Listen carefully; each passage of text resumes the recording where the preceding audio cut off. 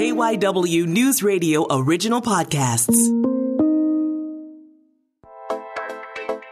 This is The Rundown, Philadelphia's local news podcast. It's Monday, October 18th, 2021. I'm Jay Scott Smith. I'm here with our producers, Brian Seltzer and Sabrina Boyd-Circa. And we're joined today by KYW City Hall Bureau Chief Pat Loeb. Good to have you on this Monday, Pat. Thanks, Jay. Good to be here. Now, Pat's joining us because we're going to be looking at a bill that the Philadelphia City Council just passed called the Driving Equality Bill. That bill is meant to cut down on the number of minor violations where people are pulled over, and the majority of those violations tend to end up targeting black drivers. Pat, what's your biggest takeaway from covering this story?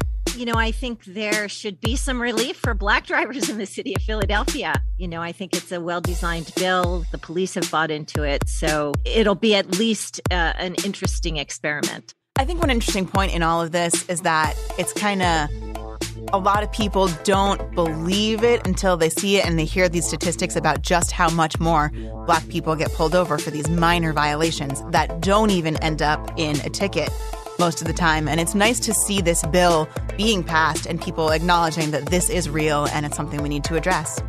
Guys, the remarkable thing about Pat and so many of our reporters here is that they are on double and triple and sometimes quadruple duty with stories. So I know we've got a lot to cover with Pat. I'm such a nerd about this federal corruption trial with John Dougherty, Bobby Henon. Pat, are you still hanging in? This is week number 3. How are you holding up covering this trial? Well, these trials can be very exciting, but most of the time, like 90% of the time, they're very boring. It's a lot of procedural matters. And you're listening to tape recorded conversations, most of which don't really contain anything interesting. But I am hanging in there for those moments of great excitement. That is all ahead today here on this edition of The Rundown. But first, it's time to take a look at our headlines. And Pat, she's covered so many different things. And one other thing that she's covered over the last week is the city of Philadelphia has a plastic bag ban that's actually been in effect for a little more than 2 weeks. Now, you talked to some retailers and customers about how it's been going. And here's what some of those customers had to say about that bag ban. I hate it, actually. I got a brown bag for the first time yesterday. It was a little difficult to carry. I like it. I've always been bringing my own for years, so I'm all for it. People have had some obviously mixed opinions about this. Pat, could you give us some more information on this plastic bag ban here in the city of Philadelphia? The ban it technically took effect July 1st, but the first phase was just to educate stores and customers about the fact that beginning October 1st, the city was going to begin to issue warnings to people that were still giving out single-use plastic bags, and to warn customers that as of October 1st, if they didn't want their retailer to get those warnings, that they should bring their own bags. And I found really mixed results so far. The warning phase, there are some people that just aren't taking it seriously. And others are. So, and customers seem to be adapting. I think customers are ready for this. So I am a person who has been using reusable bags for a while now. I'm all for this. Single-use plastic sucks. But one point in your article, Pat, that I thought was really interesting was that stores have plastic bags. So what are they going to do with them now? Technically you're not supposed to, but are they just going to throw those in the dump? That doesn't make sense. So they might as well still give them out until they start getting fined. As long as they don't buy more of them, then that doesn't make sense. Right. They were supposed to stop buying them as soon as the bill passed. And the whole point of the July to October phase 1 was to get rid of everything that you bought. But in the case of Klein Supermarket in Fairmount, the owner had ordered the bags from overseas before the bill passed, and they didn't come in until right before that July 1st effective date.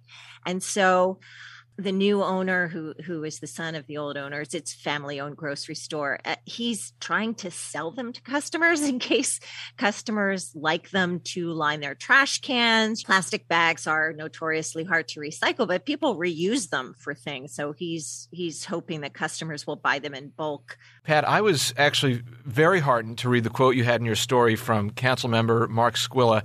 It sounded very measured, like an understanding that this can't just be something that's railroaded past a bunch of people at warp speed, that there needs to be a slow drip to it.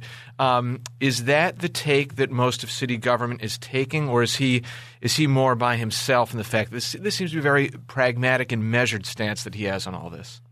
No, anybody that's been around city government knows that that's pretty much the approach that you have to take. And I go back to when the city started asking people to recycle. As you know, I'm very old and have been doing this a while.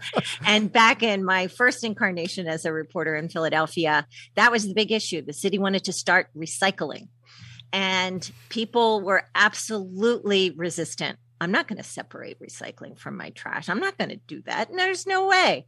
And of course, over time, it just becomes the practice. And so, these elected officials have seen that themselves, and they know that's how it goes. You just, most people will follow the law once it's passed. Clearly, we'll see where this heads going forward, because it's a part of a changing world.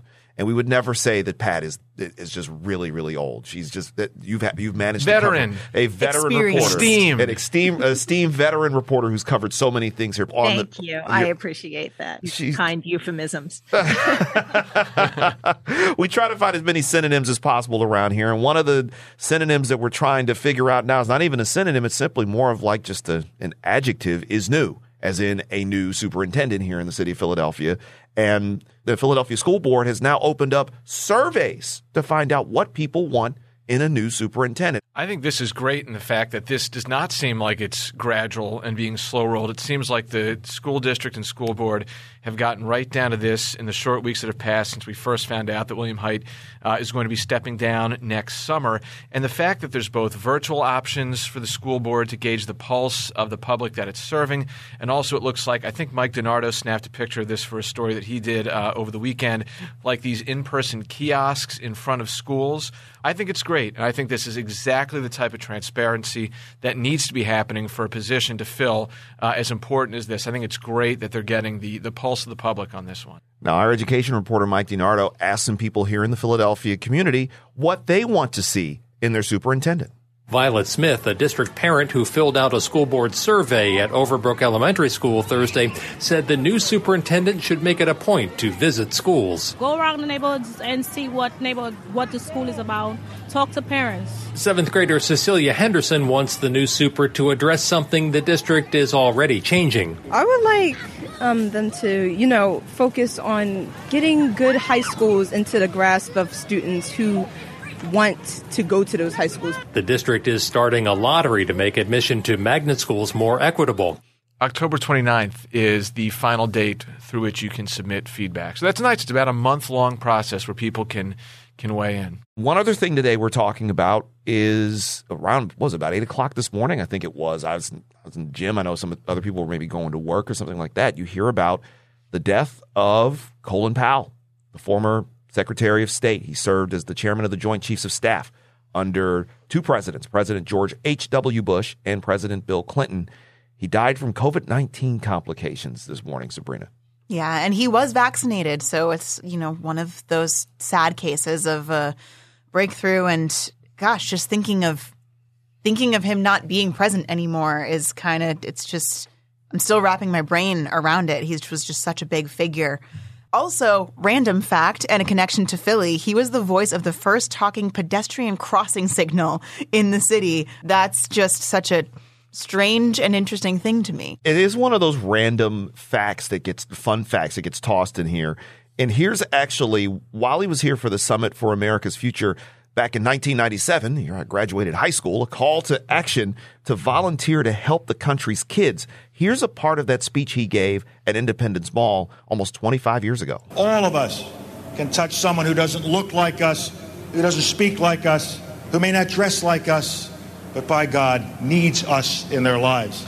The first black Secretary of State, Colin Powell, died at the age of 84 from complications of COVID-19. It should be noted he had also been dealing with cancer. He'd also been going through cancer treatment for a blood cancer. He'd also been suffering through Parkinson's. And even though he was fully vaccinated, he was deeply immunocompromised because of the cancer treatment. So even though, you're vaccinated, you still want to get vaccinated because you want to protect against these things. This is also a cautionary tale for why people need to be vaccinated, and everybody around you needs to be vaccinated to make this as effective as possible for all of us. Colin Powell, again, 84 years old, passed away this morning. I think one thing just to touch upon real briefly is, listen, we hear a lot about mental health, holistic wellness these days, especially in the aftermath of the pandemic. The Eagles, Philadelphia Eagles, have a pretty important player on their team, a guy who plays on the offensive line. His name is Lane Johnson, who missed the last 3 games for what had been termed by the team as a personal matter. He came out himself today and publicly said that he was dealing with depression and anxiety, things that he's dealt with for a long time. He's kept hidden from his friends and his family. And part of his message, he said, if you're reading this and struggling, please know that you're not alone. I think it's awesome that more and more public figures, he's an athlete, and we've seen a lot of this from professional athletes, but just more and more public figures are being comfortable or getting to a place where they're comfortable talking about stuff like this. Because, listen, no one should have to feel like they are carrying a burden that they can't share with even friends and family. It is more refreshing to see that sort of thing, especially from pro football players. I've been there. I've openly talked about what I've dealt with before, kind of being in that place where your anxiety and your depression get the best of you. And sometimes you need to step away. And credit to the Eagles. Shout out to the Eagles for welcoming him back and allowing him that space in the midst of a season to miss 3 games, a guy who doesn't miss a lot of time, to miss 3 games because he wanted to be better for himself. The more we do, and anyone, especially if you're a public figure, the more you can do to break down that stigma against mental health, the better, because it's something that we all deal with in some form or another, and we need to be able to talk about it. No one should be going through this alone. When it comes to your inherent DNA and your wiring, I don't think there's any amount of money that can help you control the way you think or you feel or, quote unquote, how you should or shouldn't feel about certain things. So I feel like the more we have public people, particularly people with fame and stature and money, normalizing feelings that everyone experiences, I just think that's only going to do that much more good. And I also don't think that having money means that you don't feel stress and pressure and things that could make you anxious. Could make it worse. I mean, this is a professional football player. A lot is riding on him a lot of the time. Anxiety, and in general, I don't care who you are, where you come from. We're in a pandemic. You could get anxious, and it's okay. It is absolutely okay to acknowledge that. Plus, more often than not, we just don't know what else these dudes are dealing with off the field. Make sure you try to be, I know this might be asking a lot, try to be a little bit more understanding and a touch kinder to some of these guys out there. One last thing here. Today is also the deadline to register to vote here in the Commonwealth of Pennsylvania. Make sure you get that taken care of and get that checked out and get out there to vote. And we'll have more resources for people to be able to get registered to vote on our website, kywnewsradio.com. And now it's time for us on the rundown to take a deeper look, that is, at a story we just had late last week where the Philadelphia City Council has passed a bill that would prohibit traffic stops of some minor violations. Now, the data has shown that those violations have led to black drivers being more likely to get pulled over for these type of things. We're joined again by Pat Loeb. And Pat, you're helping us break this bill down. So, Pat, what kind of violations would this apply to? I know it was sponsored by Councilmember Isaiah Thomas. He sponsored it, calling it the Driving Equality Bill. So what exactly are these violations in this bill? These are low-level violations that he says 99% plus of the time don't lead to anything further. And 90% of the time don't even lead to a ticket.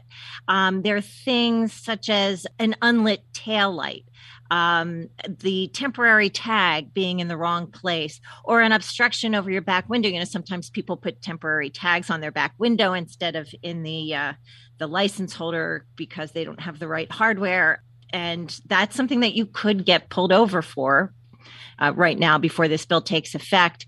And then operating a vehicle without a registration, apparent, or without an emission inspection, or without a regular inspection.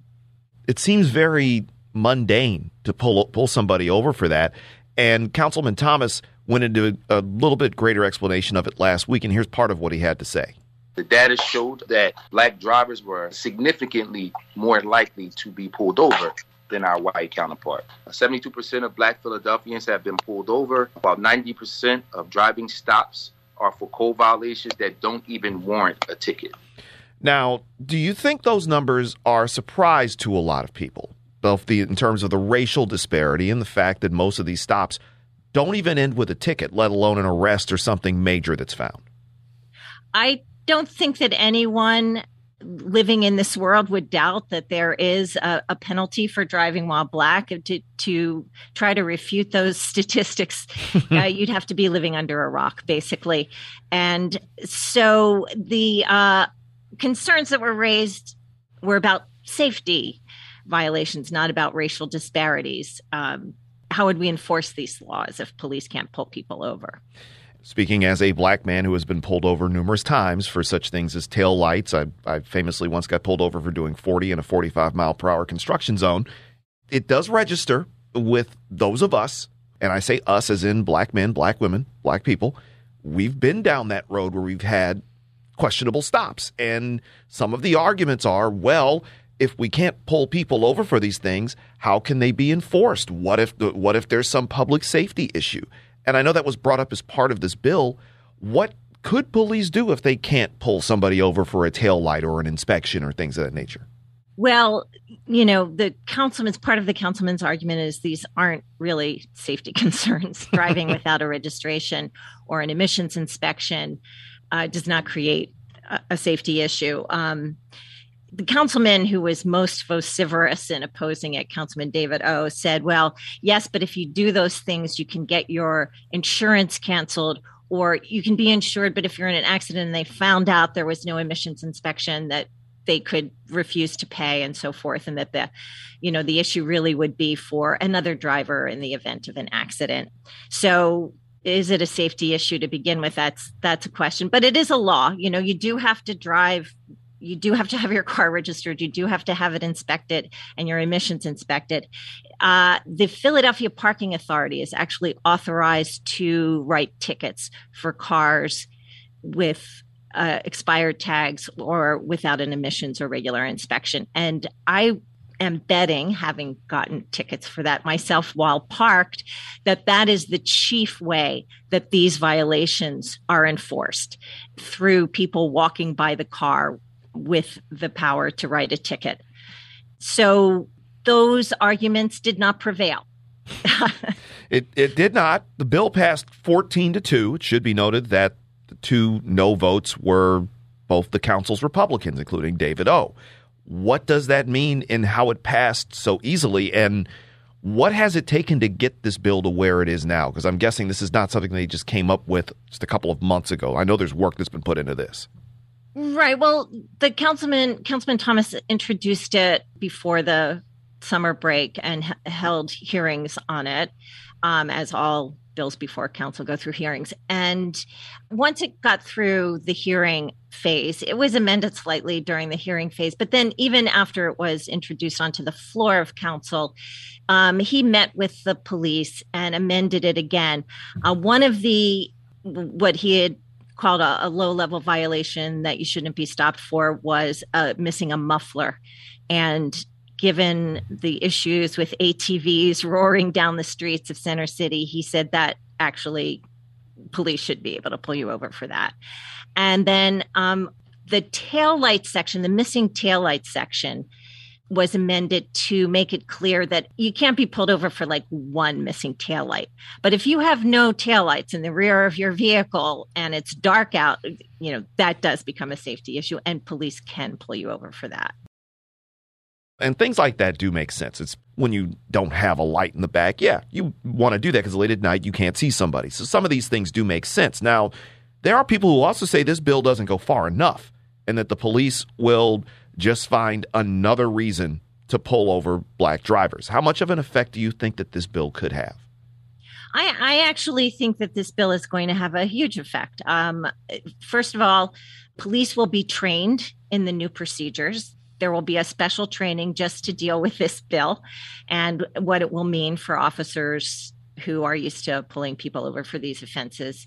And I also think, the Philadelphia Police Department has changed, is changing even as we speak. 40% of the officers are African American themselves. And so I think there's already been a decrease There's a documented decrease in pedestrian stops. So I actually do think that this bill will make a big difference. You know, I just want to jump in and point out, because this goes back to the whole systemic racism thing, right? And how it's an unconscious bias often when police pull over Black people and might suspect them of something with no good reason. Jay, you mentioned earlier when you were telling me about the time that you got pulled over that, the officer was sort of sniffing around. And often the idea is that they're going to search the car for drugs or something else. Yeah. So, I imagine that the idea behind this bill is to kind of stop that and stop the, prison pipeline that is just so biased towards putting Black people in jail for small drug charges and things like that. Is there sort of a bigger systemic picture here that we're trying to address? Obviously, decarceration is a big issue for Philadelphia City Council, and Councilman Thomas is in the forefront of that. But I don't think that that's the intention of this particular bill. I think he really is trying to eliminate those traffic stops because, as he said, more than 99% of the time, there is no further action. It doesn't lead to any kind of arrest, and 90% of the time, not even a ticket. So I really think what he's trying to do when he calls it driving equality, I really think that is his goal.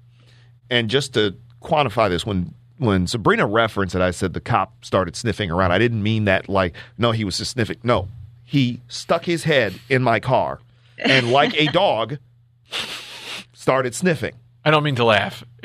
I laughed horrible. at it sitting there because I thought this dude really is sniffing around my car like a search dog. It was, and I knew, and that's immediately what told me what this was about, that he thought that I was actually driving slow because I was being suspicious and not driving slow because I didn't want to get popped for a $500 ticket for speeding through a construction zone. So that's what happened. So when she referenced sniffing, he literally was.